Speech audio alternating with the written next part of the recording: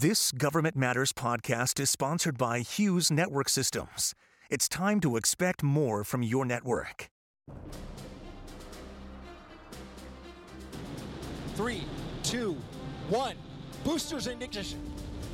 And liftoff of Artemis 1. Today on Government Matters, after years of delays, NASA successfully launched its Artemis 1 mission on November 16th. It's just part of a series of missions to build a human presence on the moon. NASA's Deputy Administrator shares some of the mission's findings and future space exploration plans. And from TVs to alarm systems, smart devices are everywhere, and the security and privacy risks that come with them are only increasing. We'll discuss how government and industry can work together to protect consumers. Government Matters starts right now. From Washington, D.C. and around the world, this is Government Matters with Mimi Gerges.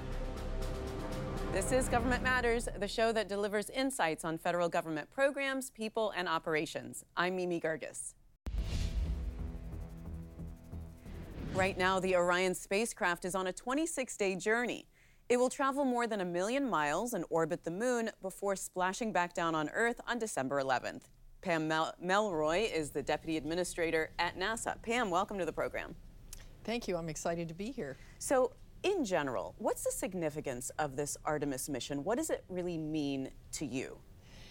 Well, as we approach the 50th anniversary of the last Apollo mission, Apollo 17, it's been more than 50 years since we've been to the moon, or it's approaching that. So this mission is actually about something very different than Apollo. We are creating a blueprint for humans to do science and exploration throughout the solar system. And we're going to practice it on the moon, and then we're going to go execute it on Mars and in other destinations. So this time we're going to stay and to do science. And Artemis 1 is just the beginning. What's the data that you're collecting from this Artemis mission, this current one that's going on, and what have you learned so far? This is a critically important mission. It's the first one, so we're really testing out the vehicle. We don't have crew on board for safety reasons, so we're going to push it a little bit harder than we would normally do if there was a crew on board, so that we can really understand the capabilities of the vehicle. First of all, we learned a lot from the rocket, the SLS rocket, which perfectly inserted Orion on its way to the moon. So that was a great experience, just getting it out to the pad a few times, figuring things out, getting to know the quirks of the rocket. So we've learned a lot about both procedures and the technology. For Orion so far, we're learning tons about the vehicle. We're exercising many of the systems, and of course, we're going to learn a lot from the atmosphere around the moon. Now, we don't usually think of atmosphere around the moon, but in fact, it is an environment, and there's solar wind, there's radiation. So if we're going to operate there on a routine basis, we really need to understand it. Orion will reach a maximum distance from Earth of about 270,000 miles. That's a long way. What's the significance of that distance, and what are you hoping to learn? Well, one of the things that we're doing on this mission is going very far beyond the moon, again, to understand the environment around the moon. We're going into a distant retrograde orbit around and basically understanding the environment. This will help us in the future with future orbital missions, with understanding space weather better. We really need to also test the vehicle in these extreme environments. Tell me about the next phases of the Artemis project and the timeline for it. Right, so we'll be landing, as you pointed out, on December 11th, so that will be a very critical test for the mission. We need to verify that at the extremely high Mach number and Gs of a moon reentry, that we can safely bring Orion back. And so that will be our last test point, and it will be a big one. After that, we're going to spend some time analyzing the data. We currently have hardware in work all the way through Artemis 5, our 5th mission.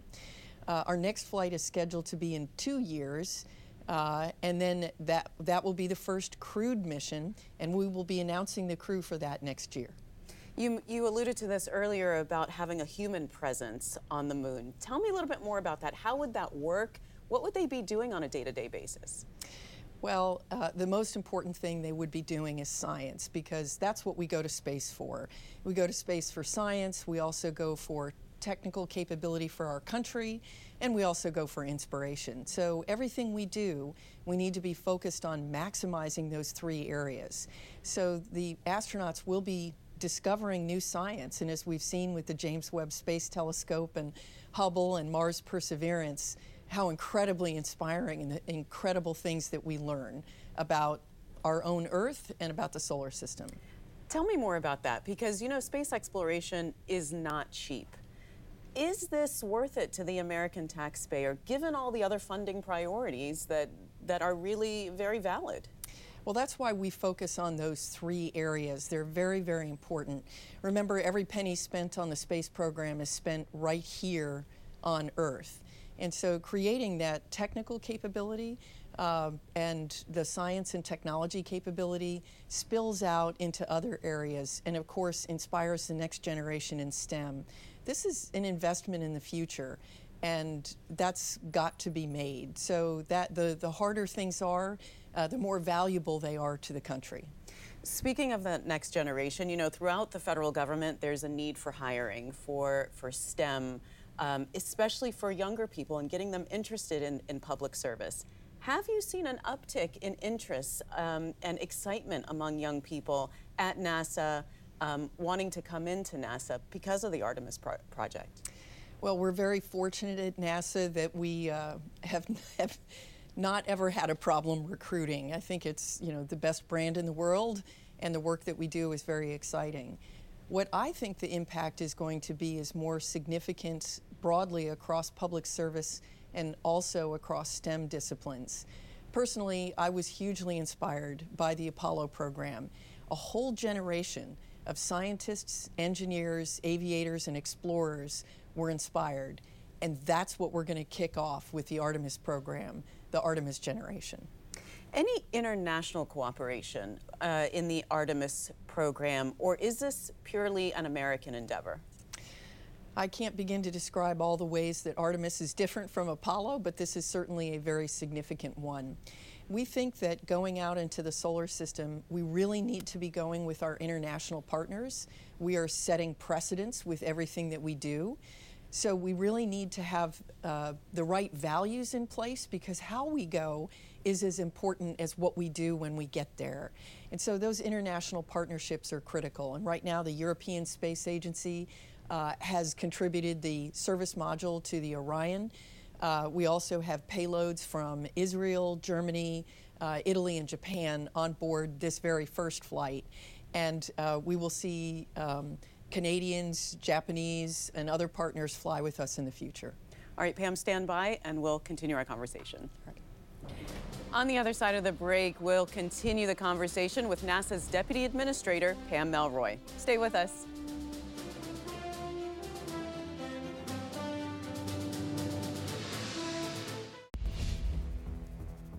We're back with Pam Melroy. She's Deputy Administrator at NASA. Pam, Russia had announced that it is intention to leave the International Space Station. It hasn't yet. What's the current situation between NASA and Russia's space agency? So Russia has also indicated that they prefer to have their own space station in place before pulling out of ISS, which is clearly still several years away since they have not started constructing it. So right now we're in a very stable configuration. We have a very professional relationship with Russia. They've also indicated that they intend to completely fulfill all of the requirements that they have signed up for. Are you concerned at all about China's space aspirations? They have completed a space station. Yeah, it's wonderful to see. We, obviously think that space exploration is incredibly important. Really, the only concern that we have is the lack of transparency in the Chinese space program. There's very little communications about the things that they are doing, and that leads to some concerns and questions about what their aspirations really are all about, which means it's just really important for us to be as transparent as we can and to partner with other international partners who have the same values we do. One of the A's in NASA is for aeronautics. So I want to ask you about the X-59 airplane. This is very exciting. NASA is back in a big way in X-planes, which as a test pilot I think is extremely exciting. It's very hard to make huge leaps in aeronautics unless you can actually demonstrate something at scale, and you have to have an X-plane in order to do that. And the X-59 is going to make advances in supersonic aviation. Now, I think anybody who's made a trip from the East Coast to the West Coast of the United States would be delighted to go in half the time, and that's what we're hoping to enable. Right now, it's not possible because of the sound of a supersonic boom. It rattles windows, it breaks windows, so it's not permitted. It's literally, it's not allowed by the FAA. So we would like to demonstrate a very strange shaped aircraft, fly it all over the country, knock on people's doors and say, "Did you hear anything?" We're hoping it sounds like a door slamming. So when are we going to be able to fly in this airplane? It's going to be exciting. This is an X-plane, so it's meant to demonstrate that the technology is possible, so then it can be scaled for commercial aviation. So the first flight will be next year. COP27 just wrapped up. What is NASA doing for sustainable aviation technologies? We're doing a lot for sustainable aviation. First of all, it's important to reduce emissions by improving the aerodynamics of an aircraft. So right now we've got an X-plane called X-57, which is solving some of the problems for all electric aircraft, but we're also taking the next step.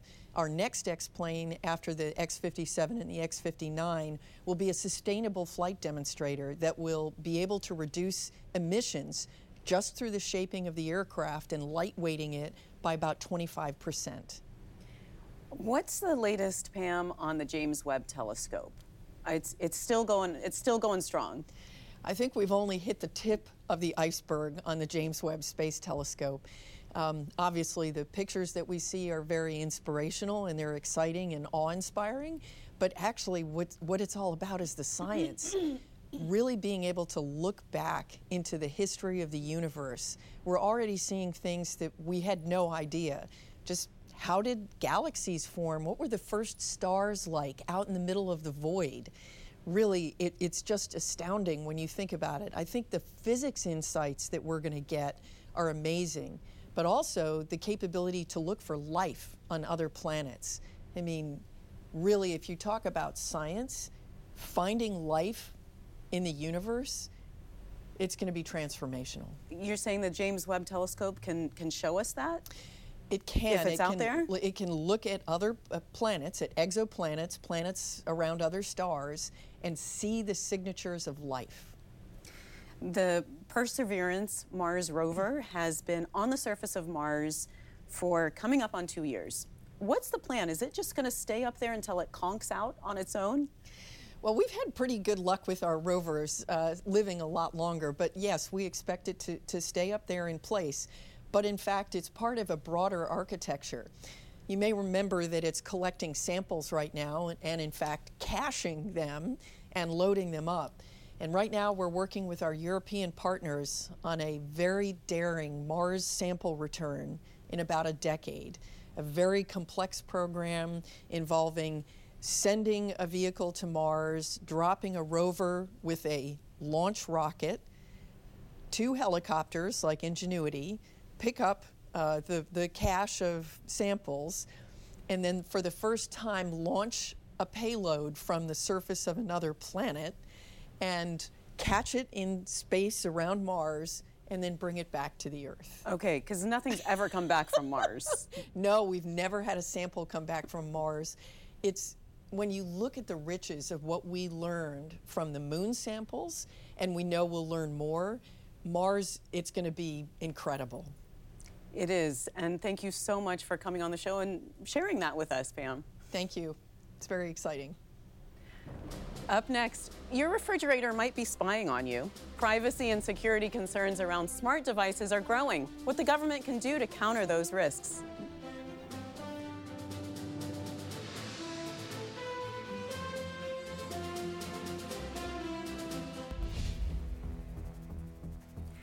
Smart devices and the Internet of Things, or IoT, pose security and privacy risks that consumers are not always aware of. A cyber label, along with new legislation, could offer protection. Brandon Pugh is a resident senior fellow at the R Street Institute. Brandon, welcome to the program. Well, good morning, Mimi. Thanks for having me. It's a pleasure to be here for this timely topic. Spell out for us the security and privacy risks of smart devices. Sure. So let me first say, IoT devices or Internet of Things devices, they have many benefits and they offer many conveniences, but there are so many risks with them as well. And this is particularly important because by the end of the year, there's estimated to be 14.4 billion of them.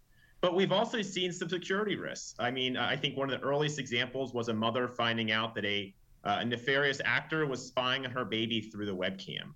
Another case, we saw individuals being able to access front doors with smart locks. So while there's many benefits on a daily basis, there's as many security risks with them. And I think that's really the important thing for consumers to know. Is this just for household devices, or is there a concern for breaching critical infrastructure as well? So there's two things. So what the White House is currently focusing on, that's limited to consumer devices. But you're right. IoT devices are present in critical infrastructure. We see them used in water processing plants, in nuclear power plants. But the current focus of the White House is strictly limited to consumer-facing devices. So there was an act that was just introduced in the Senate. It's called the Informing Consumers About Smart Devices Act. What would it do? Yes, so that's a piece of legislation by Senators Cantwell and Cruz. So thrilled to see the bipartisan legislation. But essentially, that would require manufacturers to tell consumers if the device has a microphone or is capable of taking video. That way, at least consumers would know when they're buying a product that that device is capturing their audio or their video, because too often times consumers don't know that and are unknowingly buying these devices. Okay, so government and industry leaders are coming together. They're discussing the development of a cyber label to identify whether products meet certain security standards. How would that work? I mean, would companies self-certify?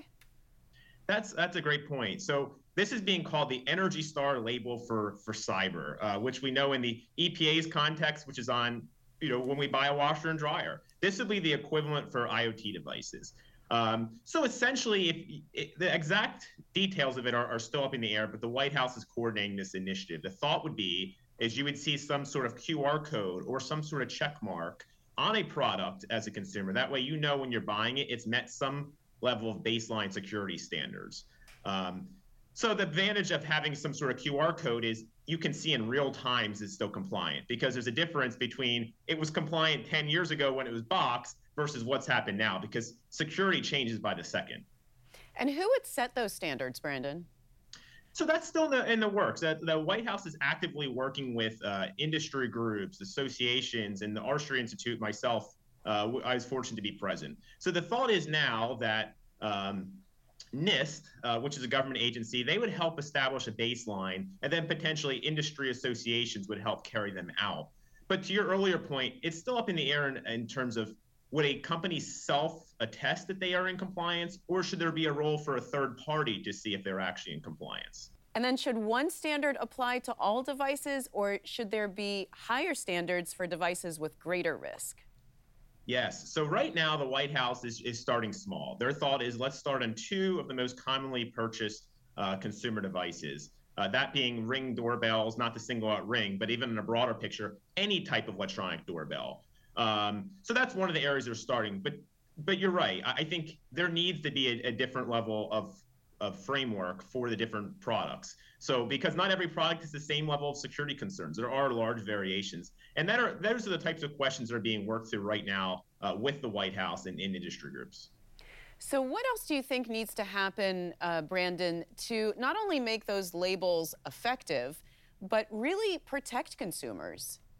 So the first is really consumer education, because if we just put a label on a box and consumers don't understand what that means, then its effectiveness is really limited. And the way I see these labels, there are two main benefits. One is it's telling the consumer, first off, that the product they're buying is safe and secure to a degree. And then secondly, it's helping establish a baseline, because it's really like the Wild West in this world now. One company may follow fantastic security standards, but another third party, maybe a small company in another country, potentially an adversary, they may not follow security at all. So this is really helping establish that. And letting consumers know the importance is the first step. So there's also the issue of devices made overseas by foreign companies. So how would American standards apply to those devices? Yes, so there's efforts around the world right now to have labeling initiatives. We saw Singapore actually beat us to it. So they have a labeling program established, and there's several other countries around the world. And this is a concern of mine. We don't want to see the United States create a label program here and then have 5, 6, or potentially dozens around the world. I think any effort that the White House does here needs to be consistent, and there needs to be an effort to harmonize them, both for the benefit of consumers and industry. So we're not trying to understand that's a Chinese label or that's a Singapore label, but this is a US label. What are the differences? So having, I think, one approach is just so important. All right. Well, Brandon, thanks so much for joining us today. Pleasure, Mimi. Thanks for having me. If you miss an episode of Government Matters, it's on our website at govmatters.tv. And don't forget, you can find every episode of our program on YouTube. Be sure to hit subscribe so you don't miss any of the videos we post. That's the latest from Washington. Join me weeknights at 8 and 10:30 on WJLA 24/7 News and Sunday mornings at 10:30 on 7 News to stay plugged in on issues that matter to the federal government. Thanks for watching. I'm Mimi Gerges. Stay tuned for an interview with our podcast sponsor, Hughes Network Systems.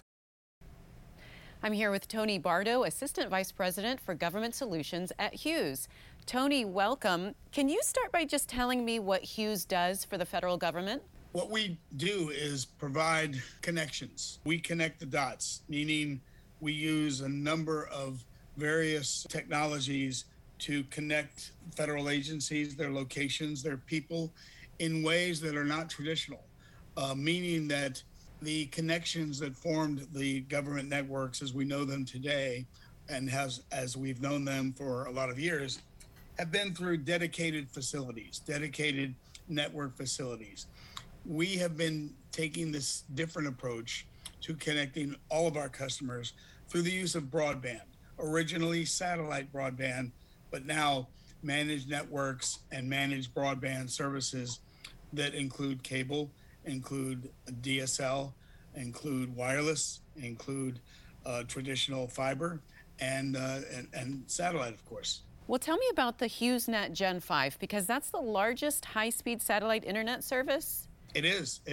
It's a very exciting service. We launched it back in 2016, and even an earlier version of it, which was known as Gen 4, that are called high throughput satellites.